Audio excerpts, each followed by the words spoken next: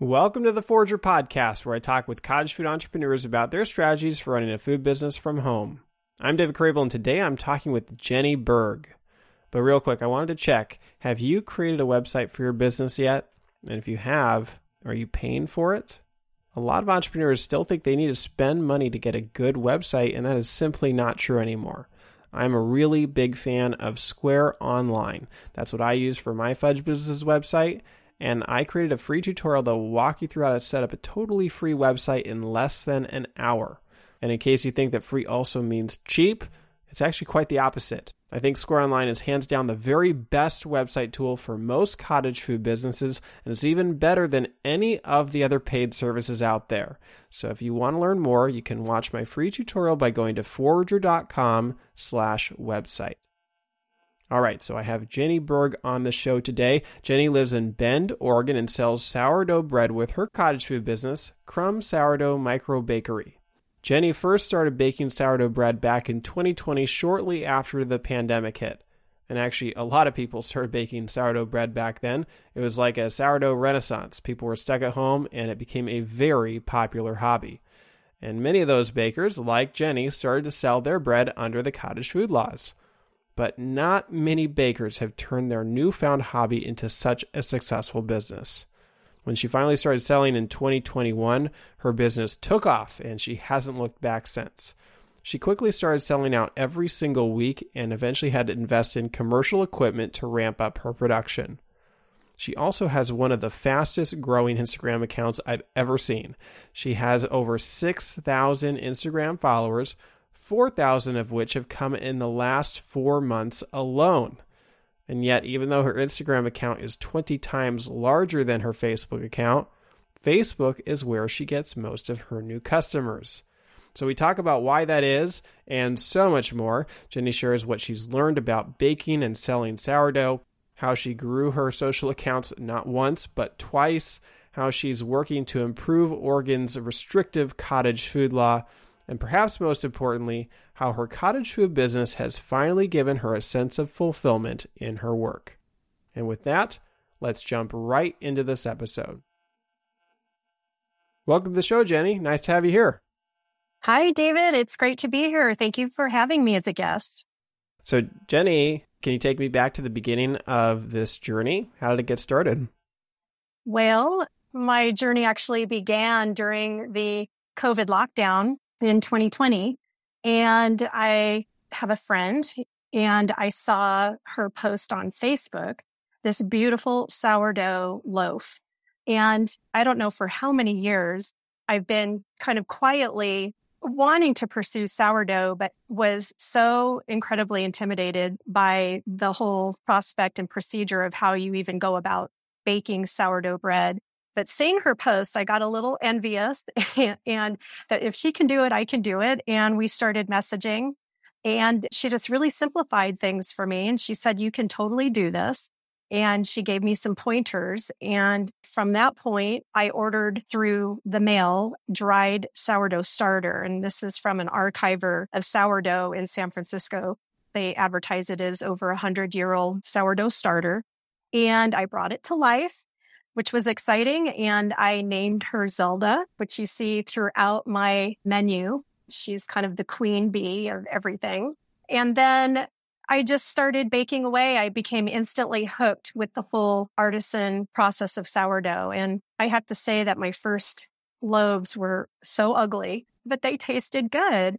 And I just kept trying every weekend or anytime I had available, because it is a process. It's a several-day process. So I would just keep baking and wanting to do better and better. And then ultimately I was giving away so much sourdough, as you can imagine, because we can't eat it all here at the house. And people were giving me feedback that it was really good. So time went by, and I don't even really know when or why, but I started to think, well, gosh, what if I turned this into a money-making operation? And kind of backing up a little bit to the 90s, I must have a little bit of an entrepreneurial bug in me, because in that time, I used to make jams and jellies that I would sell at Saturday markets and craft shows and holiday bazaars. And I rented a kitchen at the Masonic Temple.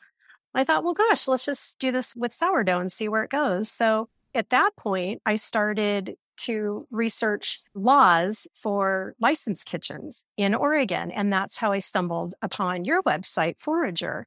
And that opened a whole new avenue for me. I had no idea there were cottage food laws. I mean, since I was doing jams and jellies back in the day, there was nothing like this available. So then I just started getting deeper and deeper into self-teaching. And when I felt like I got to a point where, I could feel good about selling this, then I made the announcement on social media that Crumb Sourdough Micro Bakery would be opening for porch pickups. And this was in now July of 2021. And it just kind of grew from there. Family, friends, and coworkers were my first customers, and they were very excited for me. And it just really spread after that point. Yeah. And so what were you doing before this? I mean, you were working. What was your career?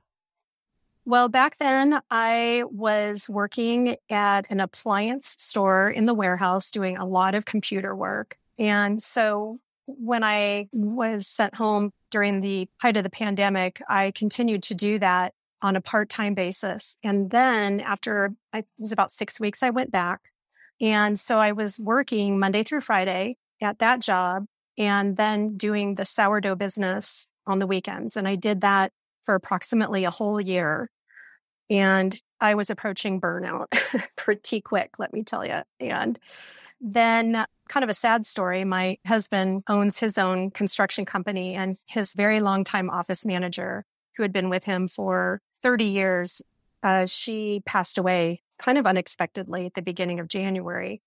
And we had to make a big decision. I put my notice in at the appliance store, and I came home to work for my husband. And so I'm doing that now and baking the sourdough, which now I'm not doing 7 days a week. I can really control my time. So I am like a 5-day work week person again. I saw that you said that making bread, it's the first time you really felt fulfilled in your work. Yes, it's true. You know, the appliance job was just paying bills, and I have enjoyed other work I've done in the past, but nothing really felt to me like we all feel like, well, we should have some purpose. You know, we're put here for a purpose, or we have a gift for something. And I never could figure out what that was. And it's a little disconcerting, I think, psychologically and emotionally to think, well, I guess my jobs forevermore are just going to be paying the bills. And I'd be lucky if I enjoyed it. So when the sourdough came along, everything about it just fulfilled me. You know, it's bringing in money for the family. It's something I feel very joyful about, bordering on obsession and passion at times. And I believe that this is my calling. It's a gift that I have. It's very difficult to make sourdough. And a lot of people try and they give up. And I just am in so much gratitude that, you know, I kind of like finally figured out this is definitely it for me. So is it safe to say that if the pandemic had never happened, you would have never found this world of sourdough? I think that's very safe to say. I mean, there's a possibility that I still would have seen my friends post, which is what started it all. But at that time, I may not have felt inspired or, you know, because during the pandemic, I think so many of us were just feeling lost and confused and lacking in joy. And just there was a lot of worry. So I think my mindset was definitely ripe for having this kind of dropped into my lap. Well, yeah, I mean, there was I would say a sourdough renaissance, right? During the pandemic. It seemed like almost everyone was starting to make sourdough, but very few of them continued to make it and actually turn it into a real substantial business like you have. So we'll get into that. Now, with your starter, you know, I know you call her Zelda, and she is very much a part of your business. Yeah, I see her name all over the place. But was that like an intentional thing for you to try to incorporate your starter as an important marketing piece, or did that just kind of happen? Well, I knew after I kind of, resurrected her from her dried condition, it's a living thing, really. And I had to give her a personality and a name, and she just embodied female to me. I don't know why. So when I did come around to starting the business, I did consider calling my business Zelda. But then I thought I would get so many questions like, who's Zelda? What's the story? And I didn't want to have to constantly be explaining, well, it's my starter. But I didn't want to totally ignore her because without Zelda, I don't have sourdough bread. So I just decided I would name a lot of my menu items after her. And she's prominently written about on my website. So I don't know, it's just kind of been a fun way to keep honoring her. And then the fact that I was able to just not kill her, which can happen. A lot of people struggle with their starters. Certainly it's memorable and it adds an element of uniqueness to your business. So if we go back to 2020, you're trying to learn how to do sourdough, you're making a lot of bread, you're giving a lot of bread away. But how are you learning? I know you got started with this friend, but I mean, were you learning from other bakers? Were you finding information on the internet? How are you figuring it out? Definitely. I am completely self-taught. So I found prominent sourdough bakers on Instagram and on the internet and on Facebook. And I just followed as many as I could. And many of these people share a lot of their techniques, or they're willing to communicate with you in a direct or private message, which is so wonderful about the baking community. I've just found everybody's willing to share what they know within reason, or some people are very busy and I never want to intrude on someone's time. But in the beginning, people were very generous with giving me tips behind the scenes. And then I bought books. I have many sourdough books by some of the masters. I would make up recipes, see what worked, what didn't, and then not being afraid to make mistakes because mistakes are going to happen. And again, that's another great learning tool. And even with now that I have customers, I still kind of push myself. And if I make a mistake, I'm not going to pretend that I didn't notice. Fortunately, I have found that my customers are very gracious and I always make it up to them in some way. They get free bread down the road. But I just think for me, self-teaching, doing it and making mistakes has been the greatest teacher of all. What are some of the people that you were following? Are there ones that you would recommend, books that you would recommend? Well, my first book was by Ken Forkish, Flour, Water, Salt, Yeast. I think I got the order of that correctly. Of course, then Tartine by Chad Robertson is another book that I just absorbed. Online, there is The Perfect Loaf. His actual personal name I'm escaping, but he's on social media, he's on Instagram, he's on the internet. He does a lot of techniques and recipes and even does a lot of equipment review, which really was a tremendous help to me in purchasing my commercial mixer. And I have an electric brick oven. And, all of that can be really intimidating. There's a lot to choose from out there. So in terms of equipment, you got this electric brick oven and you've got a commercial mixer. Did you invest in those before you started selling? No, I did not. For about the first year, maybe just slightly under, I used my countertop or my standing mixer to mix all of the dough, which was very time consuming because I could only do up to 3 batches at a time. And I have 2 mixers, so it helped a little bit. And then I literally slugged heavy cast iron Dutch ovens during that time as well. In the beginning, I was only making about 8 to 9 loaves a week, all in one day, because I have my business's porch pickups. And so I bake every Friday and the customers come get the bread on Friday. So it was slow going. I mean, that oven of mine was running almost all day and until I got the bread out on the porch. But it wasn't until the beginning of this year that I bought the electric brick oven and the commercial mixer, and those are game changers for me. So what kind of oven did you buy? I have a Rofco B40. When I ordered it, it was on back order for months. So I had to wait until, I didn't get it actually until February or March of this year, and I had ordered it in about November prior to that. And they're still on back order right now. I'm planning to get a second brick oven, but not from Rofco. There's another company, I believe they're in Irvine, called Simply Bread. And American made and they're kind of new on the market. And I've been following some people on Instagram that just got one, like All You Need. She just got the Simply Bread oven and she is loving it. So that's probably going to be my next investment. But I want to say the Rofco was right around $2,000 to $3,000. So you were baking in Dutch ovens for like a year as you drummed up this business. And I know you started selling like almost a year after you started trying out sourdough. Did you just take a year before you felt like you were comfortable with it? Or was it because you just didn't know that it was even legal to sell your homemade bread? No, I really did all of my research on that prior to selling.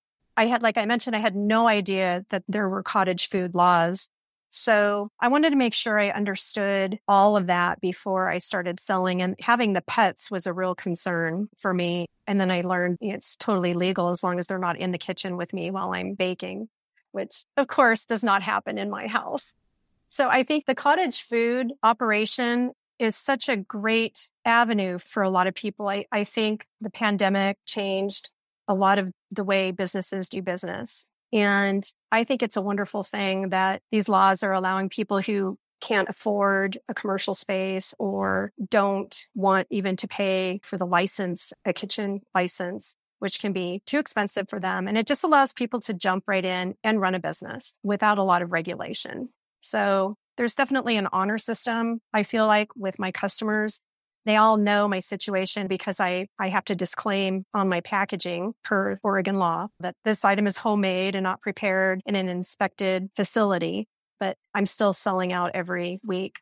There's just that level of transparency that I think is refreshing for people anymore, of where their food is coming from, in addition to what is in it and who's making it.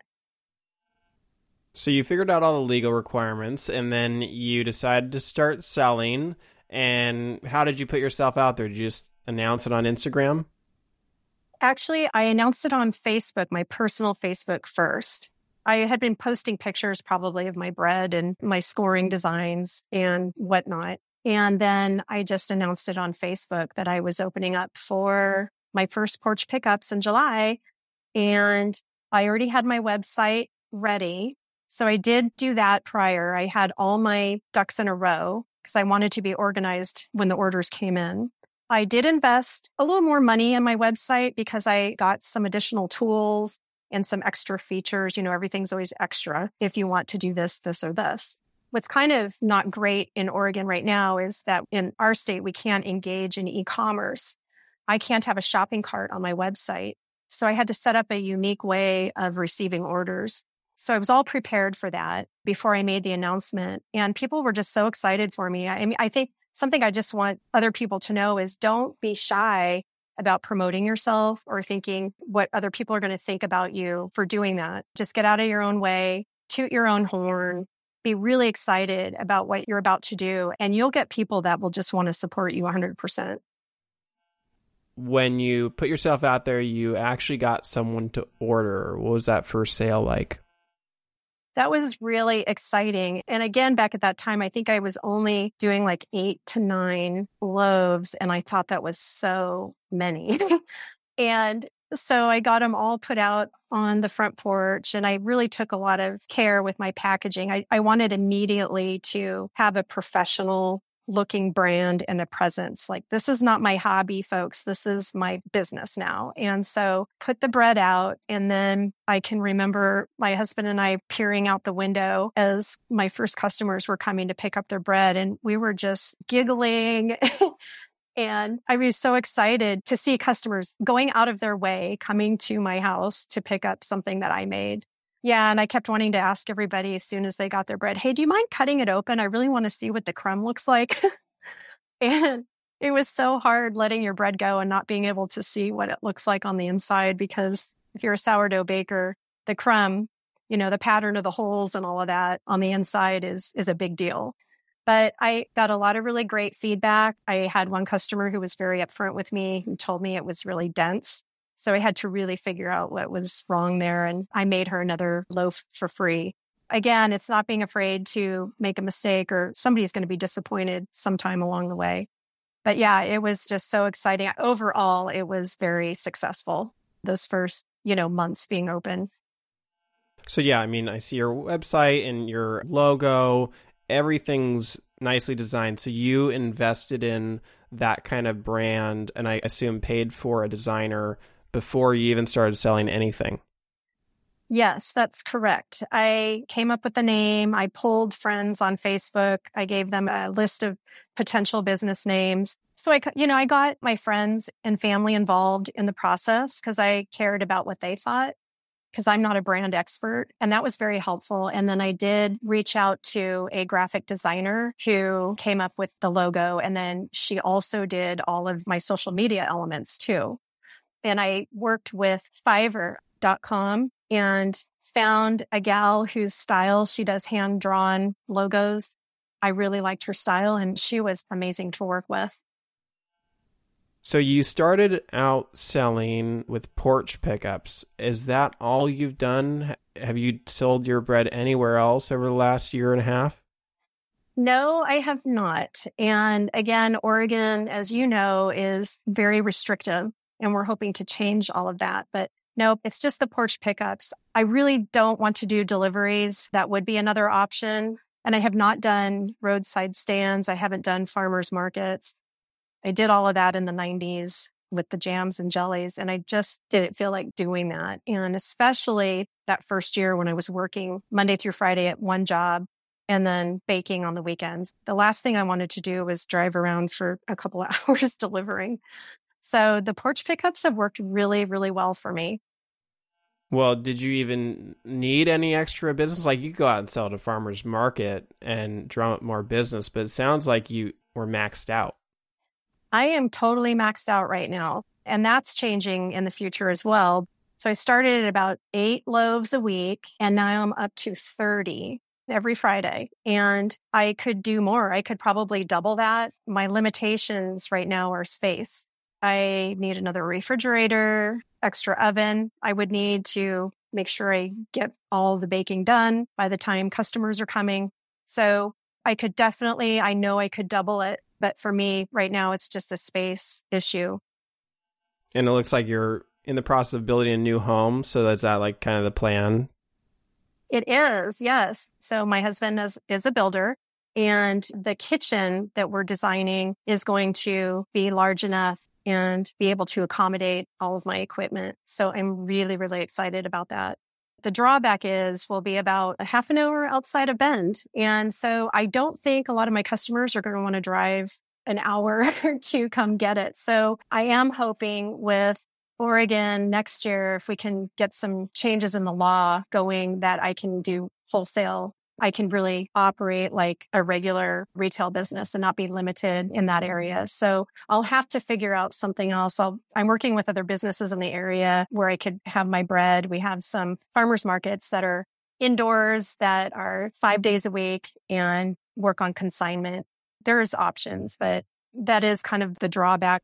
I'll have a beautiful home kitchen bakery for this, but I'm going to be a little ways out of town now. Yeah, no, I know you've been very active in wanting to change the law, and Oregon's one of the only states that doesn't allow online sales for their basic cottage food law. So I know you made an effort this year. You're looking ahead to next year. I think you're going to be one of the big reasons why it's going to probably change in the near future. What have you done to try to get this law changed? I have to thank you, David, because you sent an email out last year announcing California's new laws.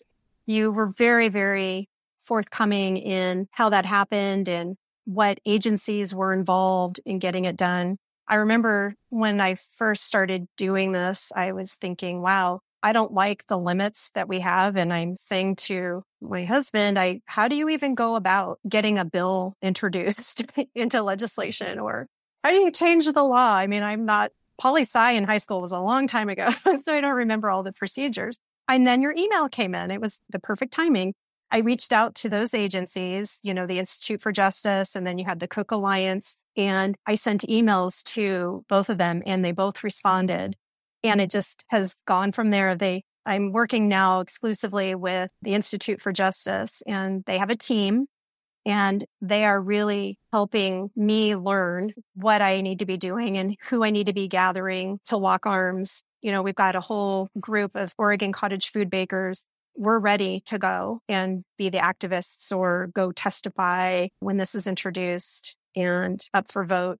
So we're ready to go, but I really couldn't do it without the Institute for Justice's help. They've been amazing to work with. So it's interesting to see how this whole process is evolving, but we really want to change most of what's currently the law in Oregon right now. It's very limiting. Yeah, I mean, I also would have not tried to start a bill last year in California if it weren't for the Institute for Justice being on board to help out. So they are great. And I know that you tried to run a bill through the legislature this year. It didn't work out. What kind of went wrong there?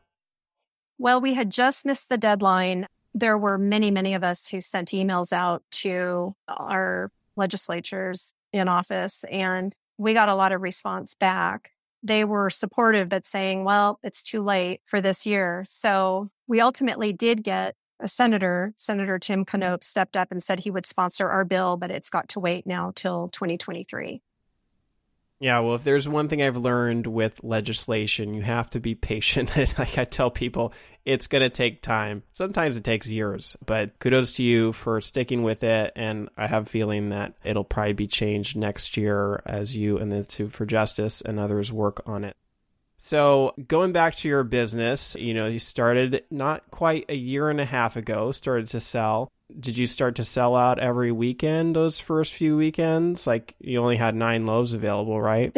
Yes. It's rare if I'm not sold out. And it has happened recently. But in the beginning, I sold out quite a lot.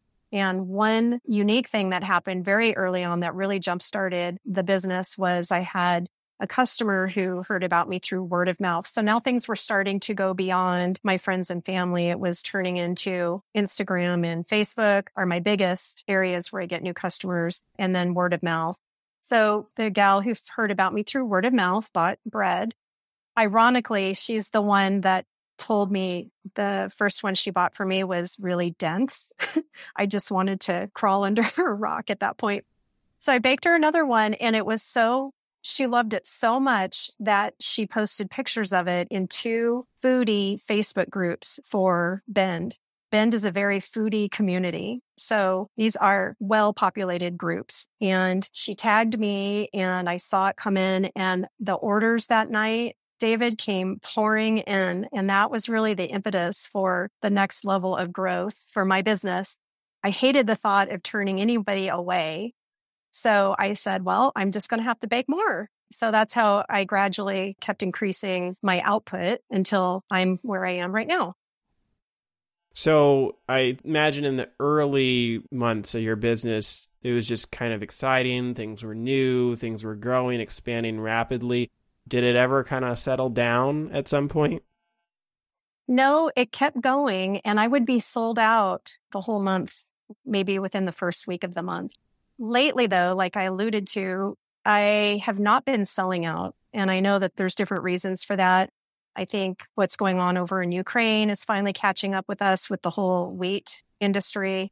Flour prices are rising. And then with inflation, I think it's finally hitting people in the pocketbook now more than it was early on. So I'm finding that I'm not selling out. I've had a couple of weeks now where I haven't. But then like last week, I was sold out. So I'm not worried. I'm still on the trajectory of growing, but I just have to accept right now that people's discretionary spending is not as much. They don't have as much freedom with that right now. Yeah, and that raises an important point, is that it looks like you probably from the beginning went with all organic, everything. That's not cheap. No. And then also you have like a very special flour that you buy and everything. So you can talk a little bit about the decision-making process to go a real high-end route. Yeah, I knew early on that I wanted to be organic because that's how I live personally. I support that whole sector. I knew my price point was going to be higher as a result. I don't know that every community could support that. Bend is really unique. Like I say, it's very foodie here, and they do pay more for handcrafted food or that's not processed or fast or chemical laden. People are really into their food here. So the cost of living here is rather high as well.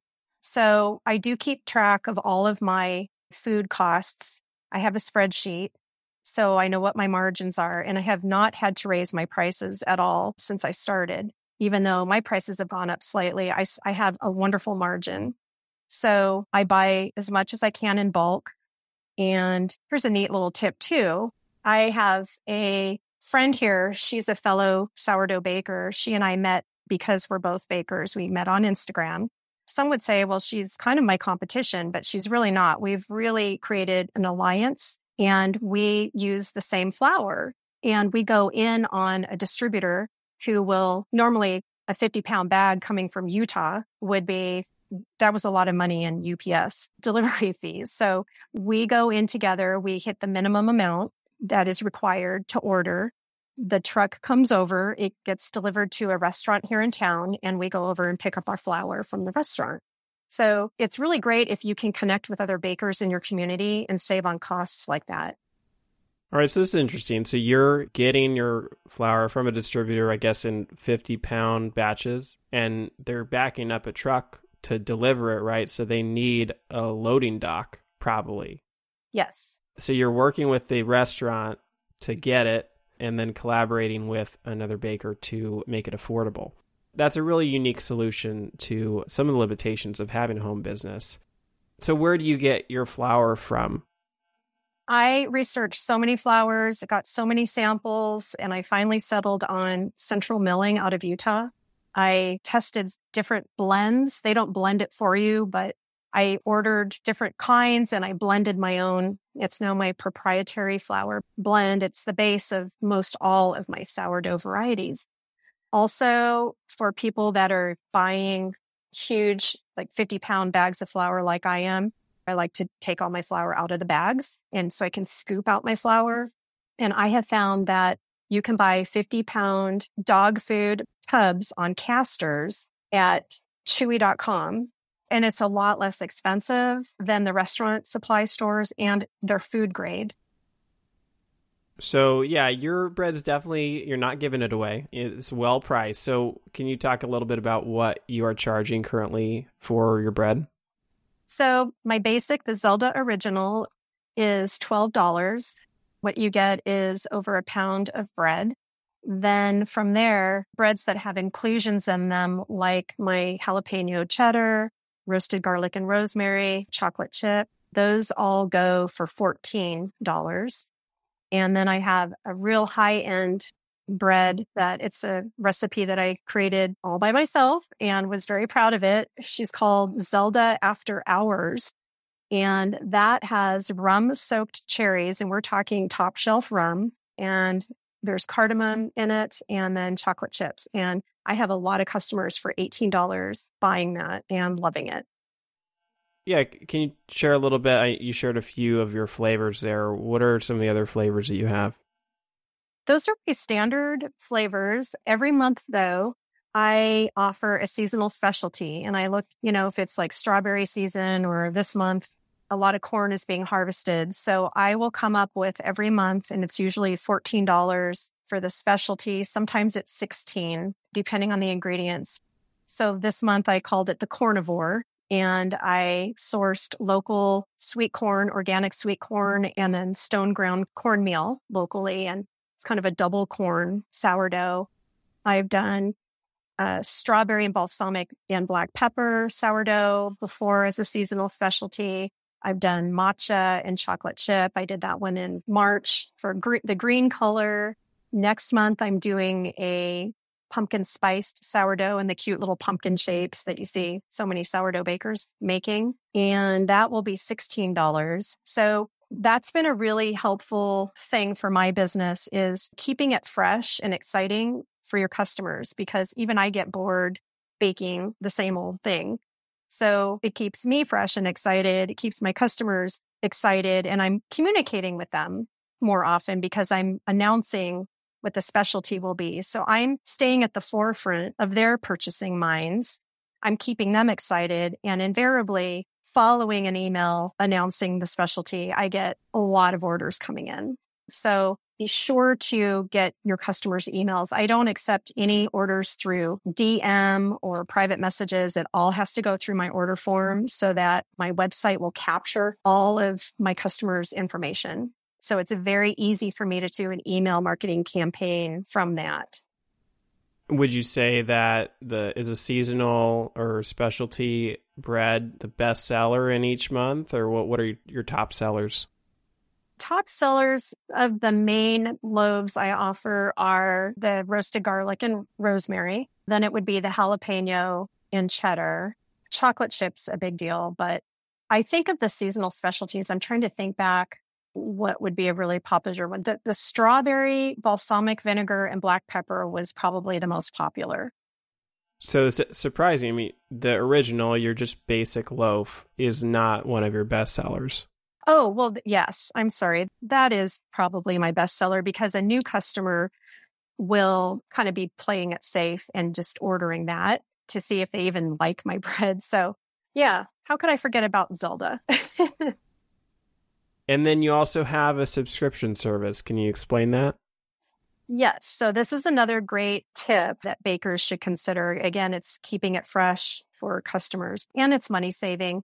I offer monthly subscriptions. So each month a customer can sign up for every week of the month, whatever they want. I limit it to 2 loaves a week and you save $1 off each loaf. And it's got to be every week of the month. And I require payment on any order. I require full payment within 24 hours to fully reserve your spot. So I will have people pay for that whole month up front within 24 hours. Then they're guaranteed bread every month. They don't have to run to the computer, place the order through my clunky, order form because of the whole can't do e-commerce thing. So it's time saving for them. And then they don't have to worry about running out of bread because I do sell out typically. And how do people typically pay you? Venmo is the most popular, then PayPal, and I do take cash in exact change. And again, it's got to be delivered to me within 24 hours. Would you say most of your customers are subscribers, or what's the split? In the beginning, I had a lot of subscribers, but no, it's not the majority, surprisingly. And during the summer months, people are just gone too much and they're not here to get bread. So that has tapered off, but it's starting to pick back up again. So no, I still get customers that order every week or maybe 2 to 3 out of the 4 to 5 weeks every month. And again, it's because they're not here in town or they're traveling or what have you. I noticed at the bottom of your order form, you say, how did you hear about me? That you have that question. What is the most common answer to that question? The most common answer is Facebook, followed by Instagram. That's really surprising to me. So you have like over 300 followers on your Facebook page. You have over 6,000 followers on your Instagram feed. Yes. So can you explain why, like, I would have expected, like, by far the majority of people to be coming from Instagram. Right. I think the Facebook is from the groups. Since that one customer posted, I've had other customers now post in both of those groups. And then you can do searches in groups. And I think if they're really looking for something, they'll type in sourdough in the group. And then everybody who's commented on me and every other sourdough baker in town will come up in that group. So that's the only thing I can think because, yeah, Instagram is, I definitely have more followers, but everything posts automatically to Facebook. Okay, so it's maybe not coming from your like Facebook page, but it's just coming from these other local groups that people are finding you. Yeah, I would say probably not from my page. Yeah, and there could be people that privately post about me that I never see that they're doing that. Well, we have to talk about Instagram because, I mean, it's just been an incredible increase in your follower count. And I'm not sure exactly how you've done it, but I think less than a year ago, from what I can see, had under 800 followers. And in the past 4 months, you've added 4,000 followers. It's crazy. I mean, what are you doing to make this happen? This is insane. Prior to September 11th of last year, I was on my way to 2,000 followers on Instagram. And I woke up on 9/11 and I had all kinds of messages from Facebook that I had violated community standards. And it must have been something very egregious. And within hours, all of my accounts were taken down. This is over a decade on Facebook and lots of stuff going on Instagram. I don't know to this day what happened, but I had been hacked and then our checking accounts started getting hacked. I was so despondent. I had to rebuild everything. So the Instagram you're seeing now is not even the original one, but I got a lot of support from the community when I, made my announcement of what had happened. I had so many people sharing my plight and I got a lot of followers immediately again, re-followers. But recently I created a reel on Instagram just kind of by the seat of my pants. It must have been the perfect timing and the perfect duration for a reel because that thing went viral. And it's not even that great of a reel. I mean, I don't know what it was, but it took off. And I think on that reel, I have probably 100,000 or more views on it and then 4,000 loves on it. And it was at that point that my follower numbers just started clicking by like 100 every day or so. So that's the only thing I can attribute to that sudden growth. You maybe got a bit lucky. I mean, is that what you're basically saying? I think so. I don't know if it got featured somewhere, but it's nothing I'm doing, like artificially to grow. It was just kind of a crack up that this one reel was so incredibly popular.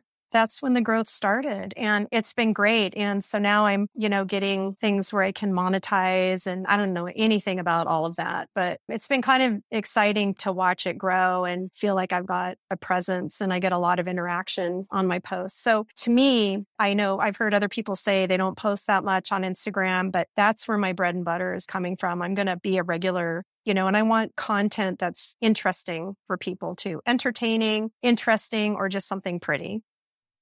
Well, so this is interesting. I mean, you had this reel that just took off and has continued to be really popular. Your follower counts are going through the roof. How has that actually affected your business, or has it affected your business much?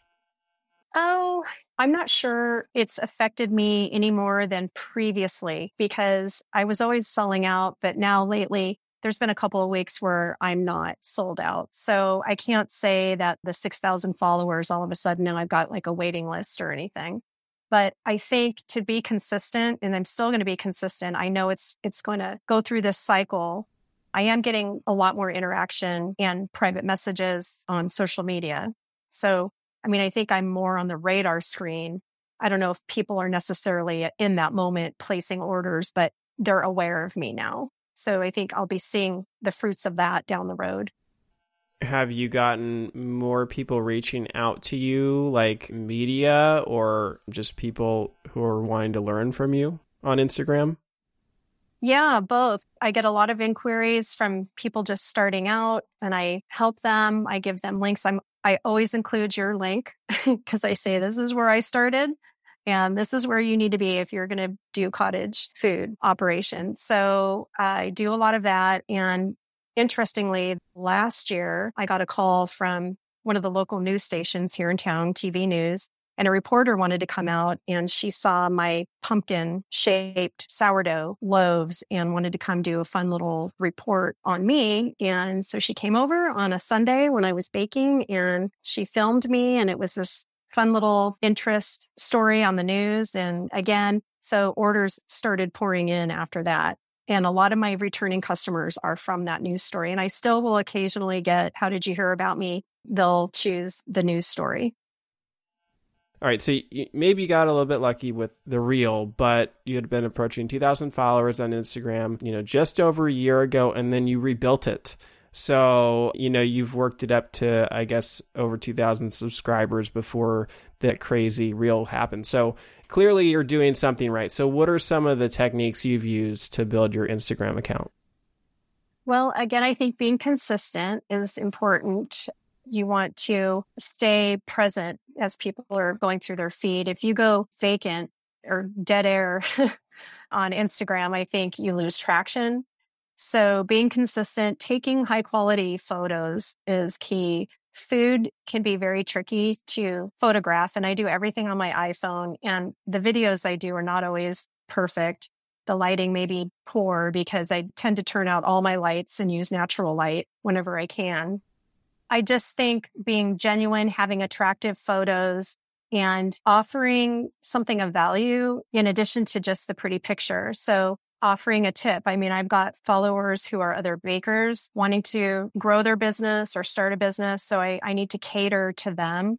I give them little inside peeks at my operation, or, the ugly stuff too. I mean, not everything is pretty. I will post like the worst experiences that I have in the bakery just to encourage other people. It's okay. Even when you get to a place where you're a little more successful, you're still going to booger out sometimes on something. So I do that and make it funny. I don't take it too seriously. And that's a good way to deal with your failure, is to just kind of laugh at it, brush it off. And then for my customers who are buying from me, or I want to buy from me, I try to just make their mouths water with whatever it is I'm writing or posting. And that seems to be liked by a lot of people as well. So can you talk a little bit about the process that you go through to make your bread?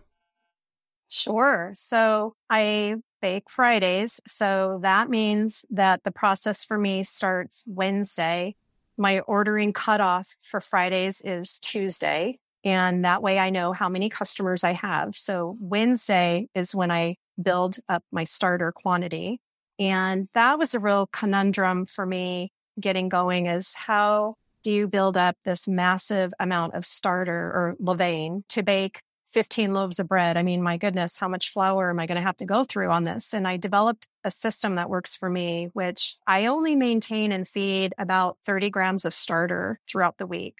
Come Tuesday, I start building it up. And come Wednesday, now I know I have, let's say, 30 customers for Friday. I know I'm going to build up my starter to, I need about 6 quarts of levain.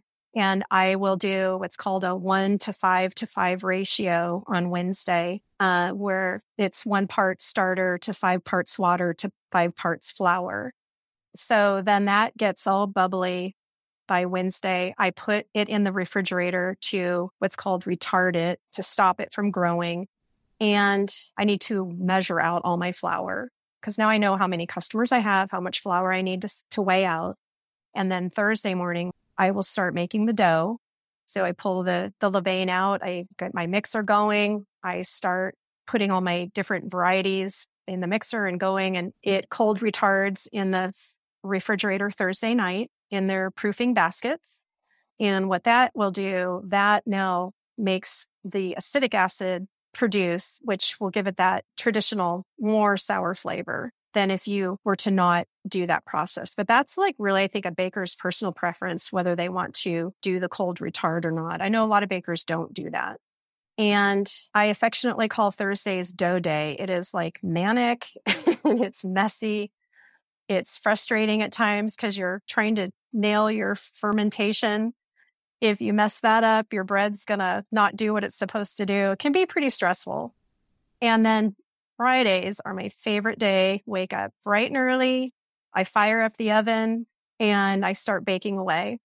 And I know within the first batch if I've nailed it or not. If they're not good in the first batch, I'm not very happy for the remaining bakes. But it's mostly stuff that I would notice anymore, not that a customer would notice. So yes, the whole process for me starts Wednesday. When I think of making sourdough, I mean, I haven't made it myself, but it seems like it's like quite a workout, right? It is. Yes.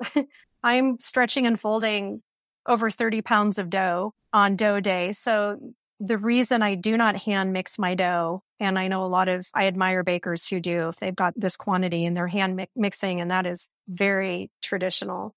My first batch that I tried hand mixing, I strained a muscle in my arm, which put me out of commission. So for me, it's not an option. It's not just out of convenience that I use the commercial mixer. But yeah, you have to be careful. If you're hand mixing that quantity of dough and stretching and folding, you can injure yourself. Can you explain a little bit of the difference between your sourdough bread and what you can buy at the store? Oh, absolutely. There's such a big difference. There's a term out there called sour faux, as in fake. Much of commercial sourdough bread does not go through the process that I just described. It's like Wonder Bread with vinegar added. There's no care taken to bulk ferment. It's pretty artificially flavored. There's stabilizers added to the bread. And when you look at the label of ingredients, you'll immediately see a difference between a plain commercial sourdough and an artisan sourdough will just be water, flour, salt, and wild yeast. And that's it. That's all it should be. So people who buy commercially, oftentimes, well, I've got I've got several customers who have gluten intolerances and they are unable to eat any bread, any commercial bread, but they can eat my bread. They can eat not just my bread, but any authentic sourdough bread because of the enzymes from the fermentation in there, help with digestion. And it's just very gut healthy to eat authentic sourdough bread. And people who think they can never eat bread again really should look into buying and finding somebody to buy authentic sourdough bread because they can't enjoy bread. I have one customer who told me her 4-year-old daughter, who has never eaten bread in her whole life because of eczema reactions, was able to eat my bread with no issue and actually loves it. So it's very thrilling when I hear that. As you're making the bread, as you alluded to, like sometimes things don't go according to plan. Have there been any failures or things you've tried that just haven't worked out that stick in your mind? Yes. The one loaf where I mentioned to you was probably my most popular seasonal, the strawberry balsamic vinegar and black pepper. The very last week of that month, I think this was in May, I offered it, which is strawberry season. I was really confident because it had been going well all month. I had probably 8 to 10 of these ordered. I put them in the oven, in the brick oven, and I knew something right away was wrong. They flattened out to a frisbee and they were burned on the bottom. So they were either over fermented, under fermented.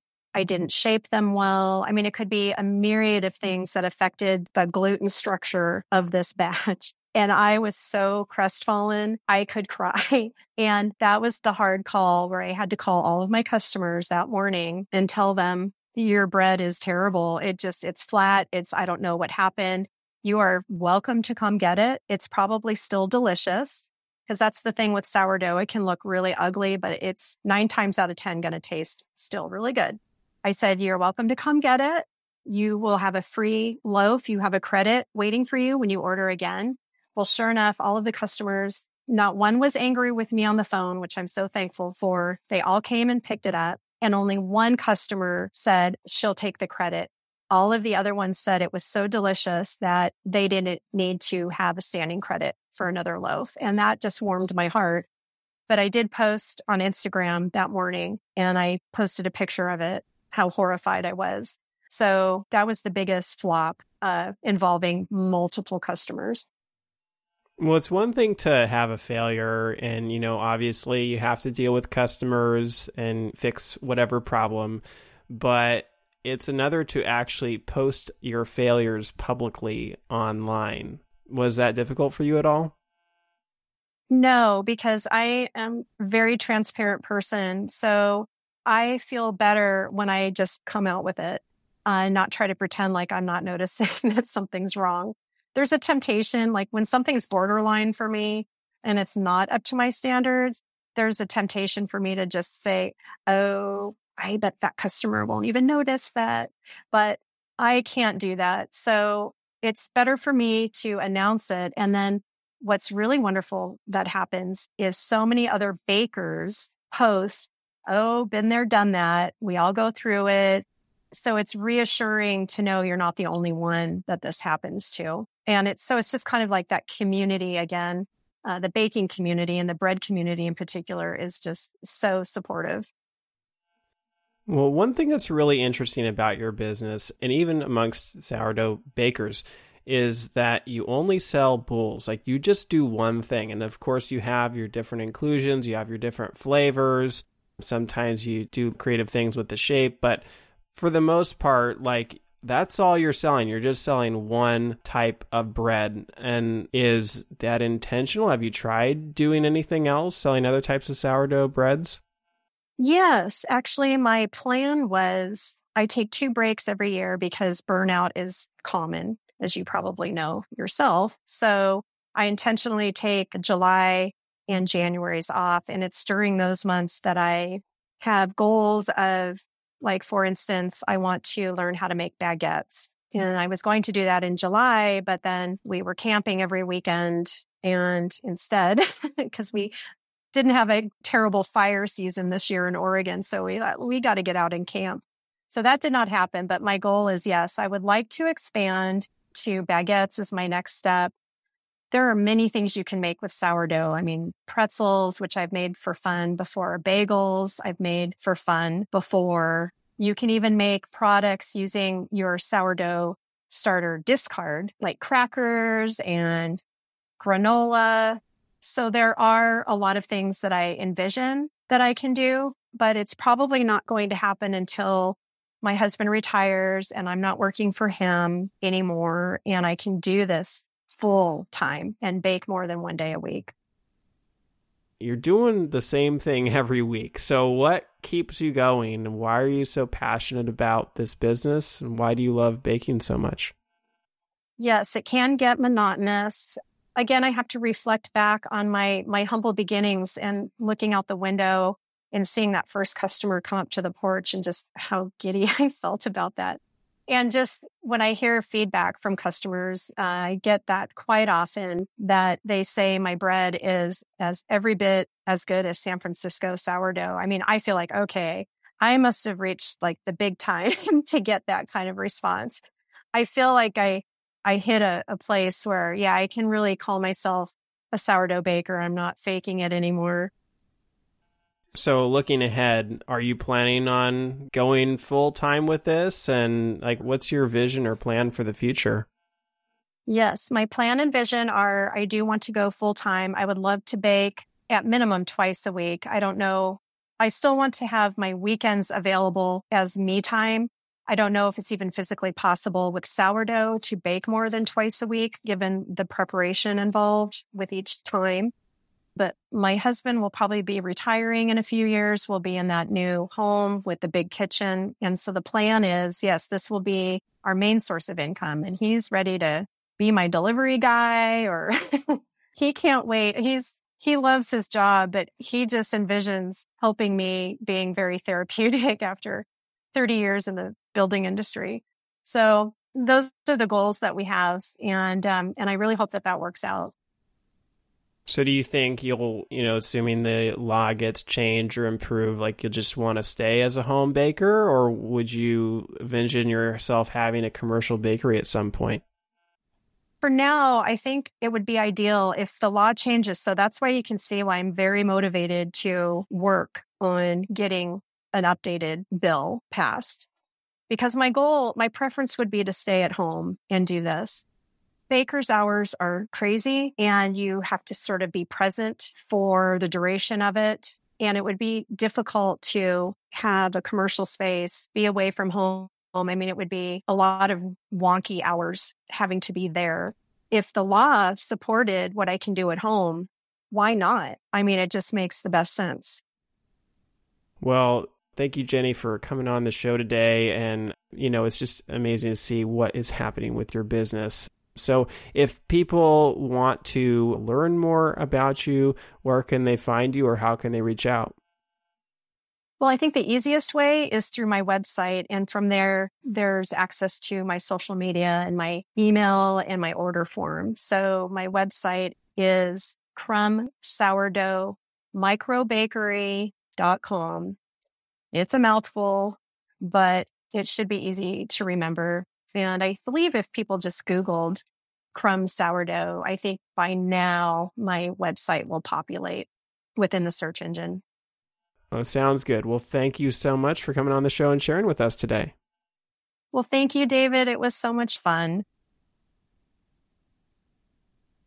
That wraps up another episode of the Forager Podcast.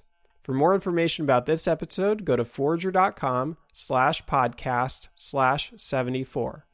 And if you're enjoying this podcast, please take a quick moment right now and leave me a review on Apple Podcasts. It doesn't have to be a long review, but it's truly the best way to support this show and will help others like you find this podcast. And finally, if you're thinking about selling your own homemade food, check out my free mini course where I walk you through the steps you need to take to get a cottage food business off the ground. To get the course, go to cottagefoodcourse.com. Thanks for listening, and I'll see you in the next episode.